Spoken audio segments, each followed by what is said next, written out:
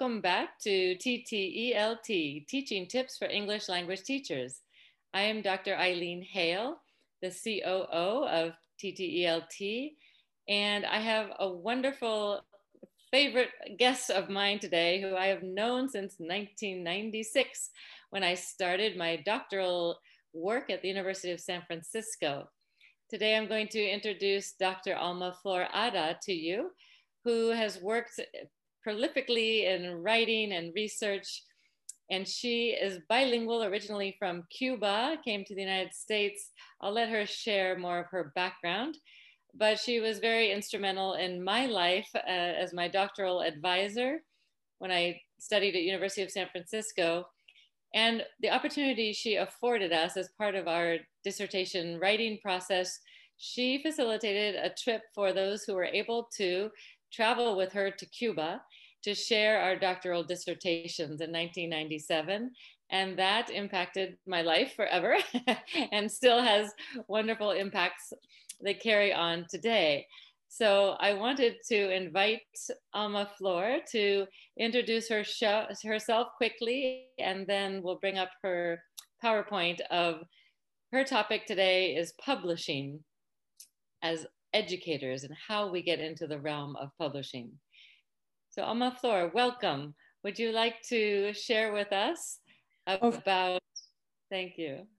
Of course, Eileen, I will be delighted. So how do we start?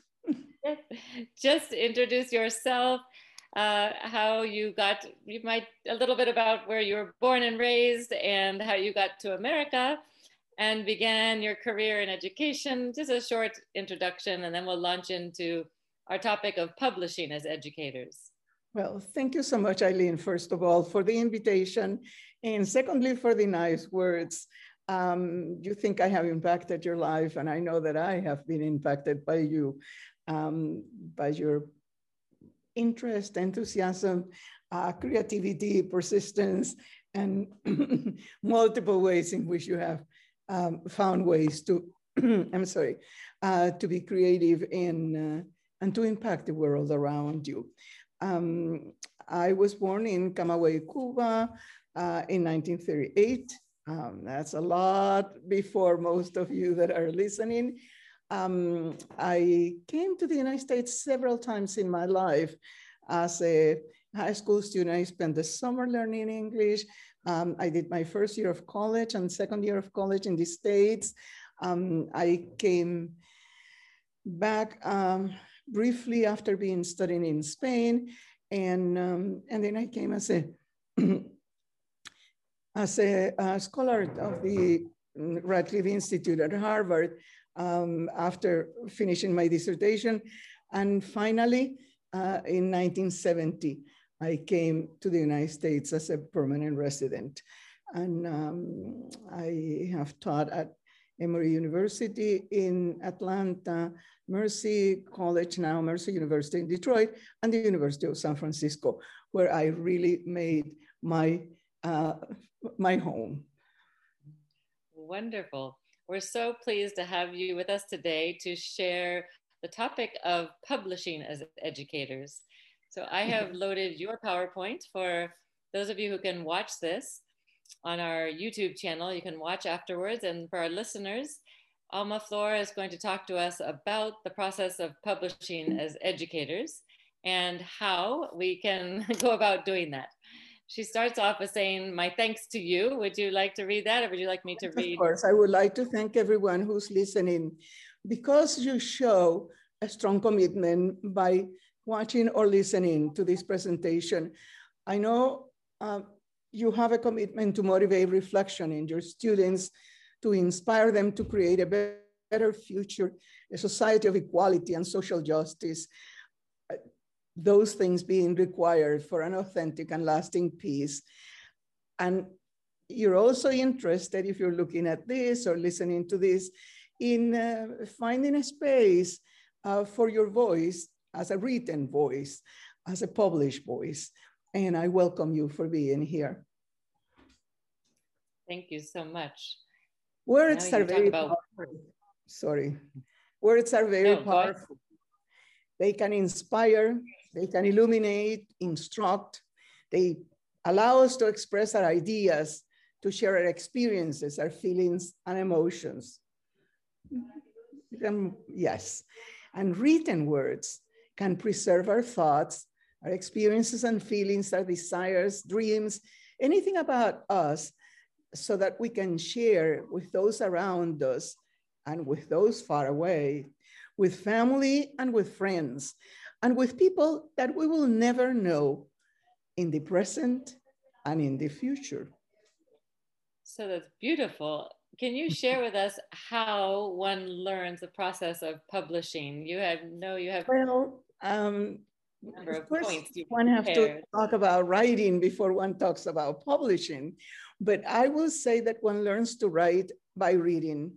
I am convinced that reading is what makes you a good writer. And most authors build their own writing on what they admired as readers and what they enjoy reading. And then they find their own way to present their ideas, but somehow they have those steps to build upon of what other writers have written before. So I say, if you want to write poetry, read, and read poetry. And the same, of course, is true for any other form of writing, stories, plays, nonfiction. Personally, I have read a lot of poetry in my life before ever writing any. The second thing I would like to insist upon is that we all have something worth writing about. The idea of, well, but what am I going to write about? What could I write about? Our life contains many meaningful moments and significant people that only we know and can write about. These were some of my first books of, can you bring it back? Yeah, sorry, I missed that slide, sorry. Yes. Yes, these were my first two books of autobiographical writing. They're about childhood memories. I can assure you that I would have never thought of writing a whole book about my memories, but a magazine had an option for sending a couple of moments of one's childhood. And I took that invitation, and it was, well, they actually asked for one, but it was very difficult for me to choose one. When I began writing, I wrote actually 3, and then I sent them to them, and they said, well, you know, it's wonderful. We can only have space for one, but since you already have these 3, why don't you continue writing others? What I'm trying to say with this is that sometimes it's easier if your task of writing is small, if you're not thinking, now I'm going to write my whole life, but let me write something about my life and then add to that. I like to show these 4 books because Island Treasures contains in itself the other 2 childhood memories that I showed before, plus a few other short pieces on my life. With that childhood memories, then after that comes Vivir en Dos Idiomas. That book has not been translated from the Spanish, but the title is Living in 2 Languages, because that's really the autobiography of my whole life. Again, written by chapters, not thinking of it as it is a continuous, but it's not an impenetrable continuous. It's just things that link to each other to show my whole life. And when I did that, the title was very important. What do you call the story of your life? Well, for me, it was to live in 2 languages, because that's really, I believe that one lives not so much in a place, but in a language. And I have been given by life the opportunity or destiny of living in 2 languages. Recently, I wrote another autobiographical book, and I call it A Lifelong Journey, Becoming a Teacher. That's my biography from the aspect of my professional work as an educator. That has been so significant, and the book focuses on that. Again, if you were to look at it, they're separate independent chapters written at different moments, but that come together as a whole. And my last book on this sense of writing about my life is called My Books, My Life, because I realized at this point in life that each one of my books has a part of me. There is nothing that I've written, no matter how brief and simple it might look, that it's not connected in some way to an experience, an idea, a thought, or something personal that I've seen or experienced. And so I decided to talk about how my books came to be. Now, beautiful. Children and teachers constantly ask me, where do ideas come from? Yeah. Well, I like to respond that stories and poems are all around us. Look at those pictures. That's one of my grandchildren, and one of my daughter-in-law sent me that amazing picture. She's actually kissing a frog. She captured a frog and she's kissing it. Now you can't let a picture like that go stay by itself. I mean, it really demands a story, right? So then I wrote Cristina y la Rana, Cristina and the Frog. That book is translated, about a child who indeed sees a frog in her garden and kisses the frog, and she's hoping that maybe the frog will turn into a good friend for her. Well, it so happened that I'm almost at that time, her little baby sister is born, looking very much like a frog, and actually have a photo of one of my granddaughters who really looks so much in the bathtub like a frog.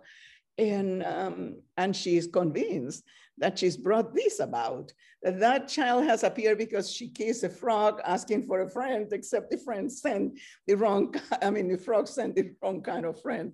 Anyway, it's a beautiful story. I like how you weave in these ideas for our listeners. How do we start writing? Oftentimes we even say writer's block. What do I write about? Exactly. So, well, this is what I'm showing, for example, this other book.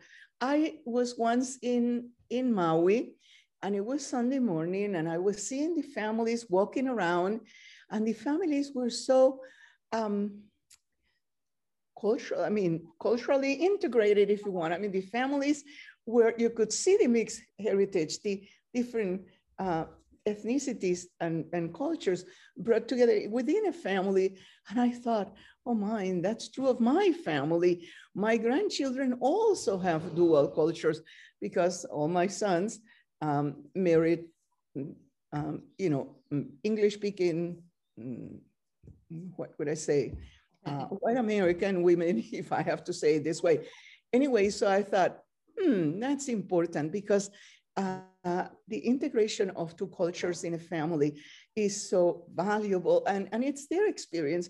So then I wrote this, I Love Saturdays y Domingos, where this child who's telling this story goes to one set of grandparents on Saturday and the other set of grandparents on Sundays. And what she sees on each one sort of mirrors one another, but not quite. And of course, there are these words that are used that are different. And so the book incorporates, in this English version, I Love Saturdays y Domingos, it incorporates a number of words in Spanish. And in the opposite book is Me Gustan los Sábados. And Sundays, yeah. Oh, me encantan Saturdays y Domingos. And so, yes. Sorry to interrupt you. I love that idea. And I was thinking for most of all our listeners, I would say are at least bilingual, if not trilingual or more. And I think this is a great example of how you can incorporate your mother tongue with English. For many of our teachers come from other countries and obviously have other languages as their first language. So how to incorporate your first language and English into writing is really powerful and can be a great model for different types of writing you can do, as well as with your students.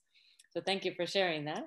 Oh, of course. So authenticity, how do you bring your authenticity into your writing?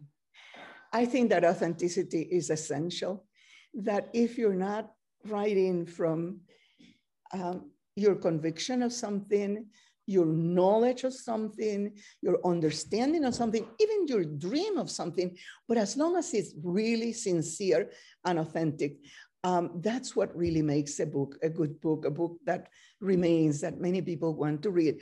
But when I talk about authenticity, I want to make it clear that authenticity is not in opposition to imagination. You can combine the two things. In the previous book that I show, there was authenticity because I know what it is for families to be combined, but also imagination, because the child that I created, the two families I created, they're not necessarily real in any way. Let authenticity and imagination support and complement each other. That's great.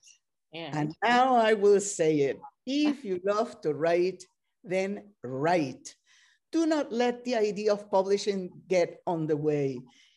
Publishing may be hard, but what I can assure you is that one book that will never be published is the one that was never written. I know many people have come to me along the years. Oh, I want to be published. What do I do to be published? Well, what have you written? Well, I haven't been writing because I don't know how I'm going to be publishing. That's the wrong approach. You love to write, you write. And then publishing comes after that. And once you have written, my next recommendation is read your text, whatever it may be, aloud to yourself. Be your first critic. Get yourself in a place where nobody will bother you, whether it's the bathroom or your home or a corner in the basement or whatever, and read aloud the way you would do in a theater, with all the emotions, all the expressions, with the adequate rhythm. And notice, that is the first way of really evaluating our text. What is missing? When you were reading, what became excessive? Or what was needed? Was an explanation needed there so that it would be really understood? What should be changed? But at all times, be a supportive critic of yourself. Your text may need rewarding and refining. And this is true of most drafts, even of professional authors. Sometimes we do so many revisions, but you have already created something that didn't exist previously. Before you wrote it, it did not exist, and now it does. That's already a creation. Congratulate yourself. Would you encourage people to read to their significant other if they have one, or a very close friend as well? Well, here you are anticipating what I was going to say. Share your text orally or in writing with others. Be grateful for comments. Do not let negative comments deter you. I have co-authored a couple of books with my son, and we got a lot of positive comments, and then we got some negative comments, and my son said, those are the valuable ones. Those are the ones that are teaching us something. If they found something they didn't like, we should take the time to look at it again. Find out if there is some truth in those negative comments, some truth that can be useful to you. But again, do not be deterred by comments. There are times in which something is just perfect, but not everybody has the same liking. See, here is a comment. That's my daughter when we were living in Lima, Peru. And when she said to me, Mom, I'll have to make my own books. The ones you make are too ugly. I was writing high school textbooks, and there was nothing on those books for her. They really were very ugly for her. So, but that was a very sincere comment, and it got me into writing children's books. That's good. Can you share about different ways that things evolve into professional books, if you will, but what they might be in stages to becoming books? We'll get there. See, what I want to say now is that there are many ways that your stories or poems or memoirs can be shared before they become a book. One of the first children's stories that I wrote that I really wanted to share was called Friends. Well, at the time, I had no way of publishing. I was in the States, of publishing here at all. I had been doing a lot of translations for publishers, but they were not interested on my original things. So here I had this story and I wanted it shared. So what I did is I just make some storyboards, really simply a piece of cardboard, and I put like a background on it. It was actually one storyboard with a background, and then I make the characters on little pieces, and I didn't even have any sophisticated thing to stick them on the plastic board, just little rolls of masking tape in the back. And when I told this story, I was putting these characters on that board and telling this story to kids. And the kids were really interested. I heard their comments, I heard their questions. I kept thinking about this story, and eventually it became a book. But you can, and there is the book, Friends. You can also, of course, share a book as a recording, as a video, as, you know, there are many ways. But how I became an author, it really started this way. I was a teacher, a high school teacher. I did not like the books I had to teach from. I thought that if I used those books, my students were going to hate grammar the way I had hated grammar. They were going to hate spelling the way I had hated spelling. They would not be interested in writing. And I thought I had to overcome that. Now I had no access to get anything published. I typed my materials in, well, something that probably some of you might not even know what it is, mimeograph. There were some jelly, can I say, masters that you typed on, and then you run it through a machine, and you got all dirty with the ink from the machine, and you got those not so nice copies, but you could make 100 of them, and you could, you know, page by page, and then you could give them to your students, and you could work from that. And I kept doing new ones and newer ones on different things, on literature, on spelling, on writing, also on grammar, so shown here. And one day, eventually, because they had been written, a professor friend saw me with a stack of things, papers like that I was correcting. And he said, "What is that?" I said, "Well, my classroom materials, your classroom materials." He took a look and he said, "But these are books. It should be published as books." And that's what really got me started. I wrote it, it was written, and then it could be published. I think so many of us as teachers create our own lessons all the time, or create additional things to supplement our lessons. So what Alma Flor just said to you all as listeners, I think is really key. Taking those things that you write, even in your notes on the side of the book, and turning them into something that could be published one day is a great little tip there that I think we'll need to retain for our listeners. Thank you for sharing that. Oh, and of course, Eileen, today with computers, I mean, I only had a manual typewriter, so it wasn't even electric. I know, right? And mimeograph was such a dirty stuff. I mean, with computers today, we can do so many things. And I just wanted to share that stories and things to write do not only come from, you know, one's own experience. When we open our eyes and our heart to what's happening around us, then we can have a new awareness. And working with migrant farm working families throughout California, talking to them about education, about what they could do as teachers of their children, I developed a new awareness. And I was very enriched and inspired by their examples, by their strong family commitment, their work ethics and generosity. And that gave way to what you're going to see now. I look for words to honor the farm workers. And this is a book of, it's actually bilingual, although the title is only in English, of short, simple poems celebrating the farm workers.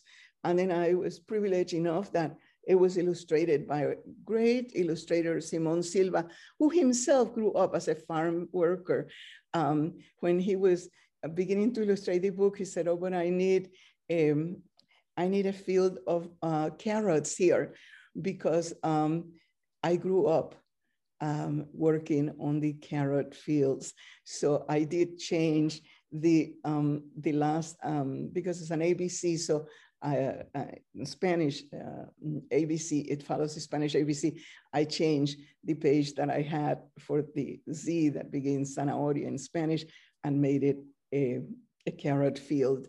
And I was privileged that There is Simone, and there are the carrot fields, and there is the poem Pride.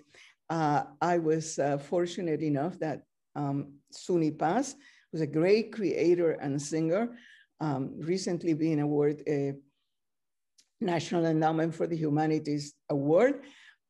She put music to all the poems in this book, and now they can be sang and have been sung many times. Another thing is that we can celebrate the work of others.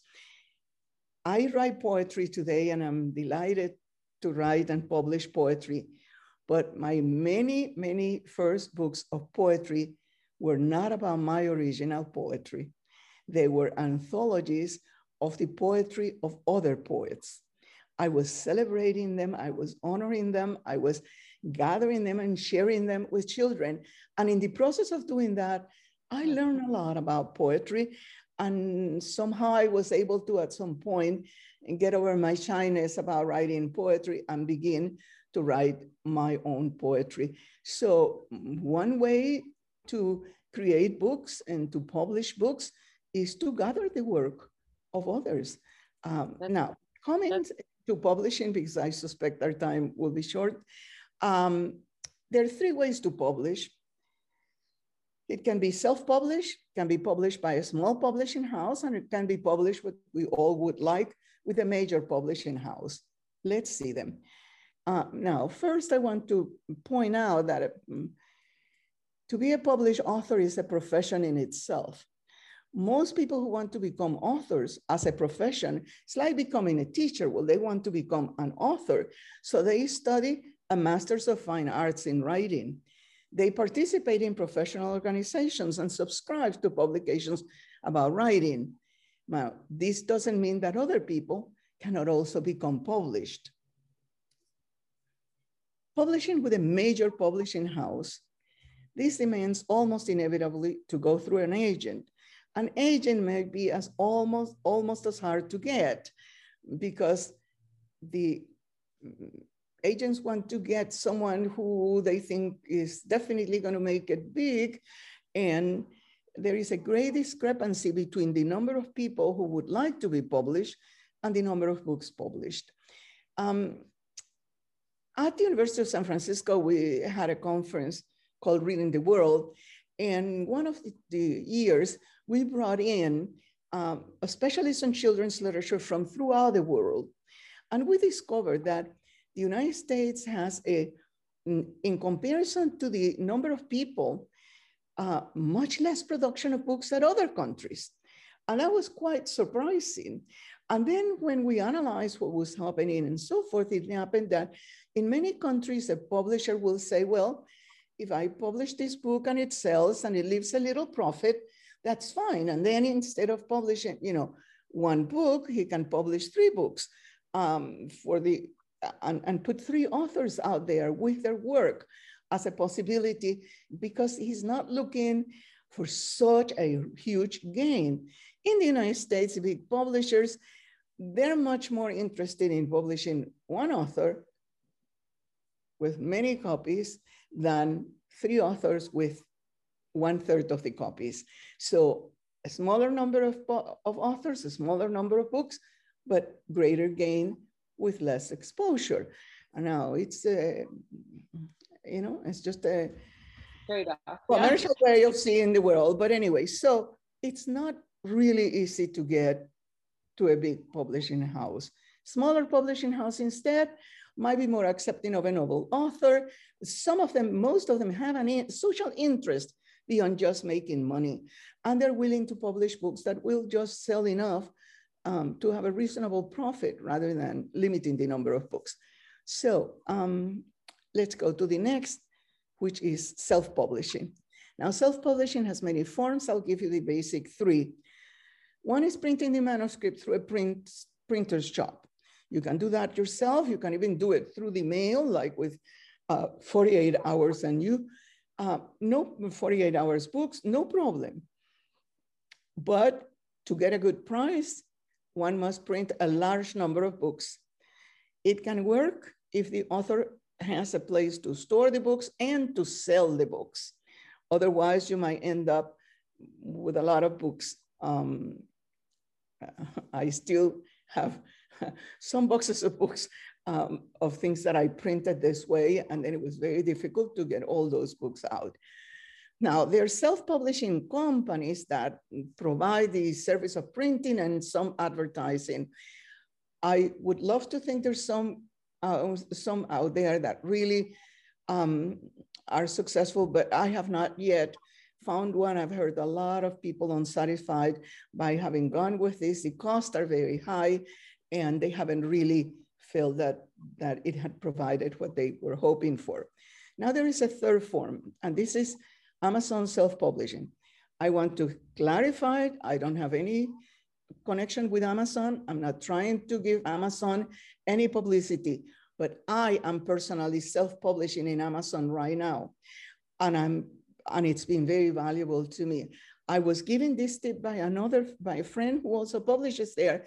Most people don't know this, at least I had no idea, that one can take a manuscript, well, this is all through the internet, of course, convert a manuscript, you put it on PDF, and then it gets automatically put into the form of a book. You choose your cover from the many they offer you, or you put your own one.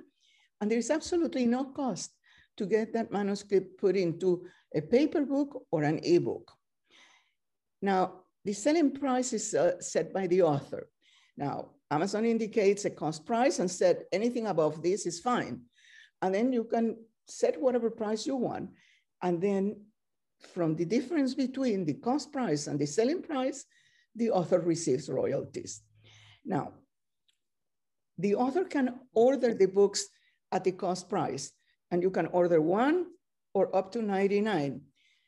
But okay, what are some of the benefits to this? There is an ecological benefit because only the books that are going to be read are published. You can order one copy or 5 or 10. And also you can create new editions. Let's say you got your book out there and then you realize you would like to change things. If your book had been printed, you couldn't do that because in every, you'd have to throw away all the other books. But with this, you can change it as many times as you want. And the old versions won't be reproduced anymore. But nothing got lost. No paper was used on that. That's a great tip. That's very important to know about. I'm sorry? That's a great tip. Very important to know about. So the Amazon, I appreciate you sharing that with our listeners. I am, because I really want you to know that it exists. Now, I do want to encourage all of you to follow your dream to write. Visit the web pages of authors you admire. Attend author sessions at educational conference, cultivate patience and perseverance, be daring and imaginative, and keep reading and reading and reading. I love this image. It's this, on the European cathedrals and churches, you find these statues of people who, above their tombs. And most of them are laying down with a sword, And here is this one of this guy who's just kneeling there very joyfully, reading even after death. I mean, we don't do that as much as we should in our culture, do we? And now I will finish with this. What you write is valuable. Whatever you write, whether it is published or you make a few copies or you make Xerox copies or you keep it as a manuscript, can be a precious gift to those who care about you. I am thankful to my mother and my aunts and my father who wrote. You might never know if what you write today may be published tomorrow. It's a book of my grandmother's writing, of my aunt writings, my mother's life. They never thought they would ever be books. They were things they wrote, but I picked them up and thanks to Amazon, turned them into books. And I'm very happy to have been able to that and to be able to share their words with the whole family. I think there is something else. Those are beautiful. Thank you so much for sharing. I just want to wish everyone that your actions and your dreams continue to bloom. I will be very glad if you visit almaflorada.com. That's my website. SiSomosLatinos.com, that gives a lot of activities and suggestions to use that book. The authors in the classroom.com is the whole idea of teachers, parents, and children becoming authors around the classroom.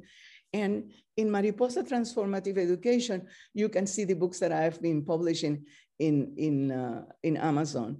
So many of my family books that maybe may inspire you to do something similar. That's so beautiful. Thank you so much for sharing those with us, Alma Flor. And we will have these websites in the notes for our listeners to see on the YouTube channel afterwards. And please come join us on June 12th at 4 p.m. Eastern Standard Time, when Alma Flor and her wonderful colleague Isabel Campoy will give a live workshop on authors in the classroom. So you may have already heard Isabel Campoy's podcast related to authors in the classroom, tagged with this podcast on publishing for educators. We're so grateful to you, Alma Flor, for joining us today. Thank you again for your special time, and it's such a pleasure to see you again on Zoom. Hope to see you in person sooner than later. Thank you ever so much for joining us. It's been really a pleasure. Thank you. Thank you for sharing your wonderful knowledge of all these years with our listeners. You can find Alma Flor at almaflor.com is her website. And again, that will be in our notes. Stay tuned for the workshop on June 12th. So to recap the tips from Alma Flor Ada, for those who are interested in publishing, she encourages us to facilitate writing as a natural process, encourages all writers out there to write what they're passionate about. Write without worrying about publishing, because that can often be a writer's block. So don't think about the publishing side, just write and write. Create your own materials. As teachers, we often do this, but it was so fascinating to hear Alma Flor talk about how she did it 30, 40, 50 years ago, when she would take her own materials and actually print them and turn them into publications eventually down the road. So realize that all those notes you put on the side of textbooks that you have to teach from the curricular side of things, you can also enhance them by publishing your own side materials. Make use of resources. She has a resource called the Society of Children's Book Writers and Illustrators. We have the websites, a number of websites here for you that we encourage you to follow up and watch our YouTube so that you can see those. And please join us on June 12th. It's a Saturday at 4 p.m. Eastern Standard Time, when you can learn much more with Alma Flor Ada and Isabel Campoy, when they share personal and detailed explanations of their book, Authors in the Classroom, and how you can encourage your students to become authors, as well as become an author yourself if you're not already one. Stay tuned also in May for Gina Rhodes, our CEO, to join us on Thursday, May 27th, 5:30 p.m. to talk about engaging with Goose Chase, or on Saturday, May 29th at 9:30 a.m. Eastern Standard Time for her workshop. Don't forget, every month we have TTELT Talks, Saturday, May 29th, 5 p.m. Eastern Standard Time. We'll be talking about topics that matter to you most. And don't forget to follow us at ttelt.org or email us tteltinfo@gmail.com. Join our Facebook group, TTELT, Instagram, Twitter. We'd love to have you join us and share with fellow teachers around the world. Thanks for joining us today, and we'll look forward to seeing you or hearing from you in future workshops and our monthly TTELT talks. This is Eileen Hale. We'll be seeing you at our future events. Have a great day.